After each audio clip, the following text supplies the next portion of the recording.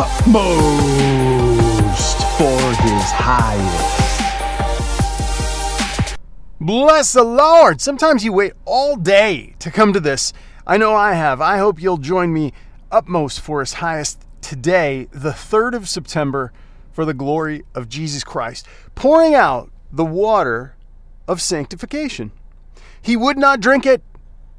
He poured it out to the Lord. This is from 2 Samuel chapter 23, talking about David's offering to the Lord. What has been like water from the well of Bethlehem to you recently? Love, friendship, or maybe some spiritual blessing? Have you taken whatever it may be, even at the risk of damaging your own soul, simply to satisfy yourself? If you have, then you cannot be poured out unto the Lord. You can never be set apart you can never set something apart for God, something that you desire yourself to achieve your own satisfaction. Lord, please just do that work in me right now. If you try to satisfy yourself with some blessing of God, something that was given, it's intended for Jesus, it will corrupt you.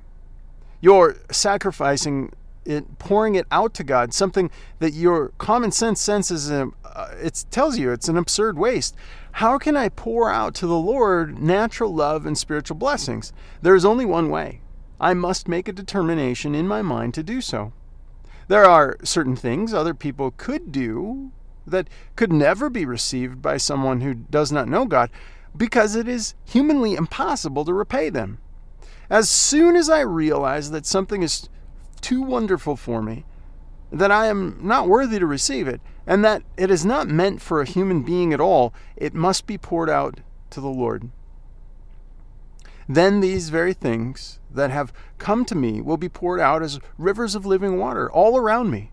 And until I pour these things out to God, they may actually endanger those I love, as well as myself, because they will be turned into lust. Oh, heaven forbid. Yes, we can be lustful in things that are not sordid and vile. Even love must be transformed by the pouring out to the Lord. If you've become bitter or sour, it is because God gave you a blessing and you hoarded it. If you have poured it out unto him, you would have been the sweetest person on earth.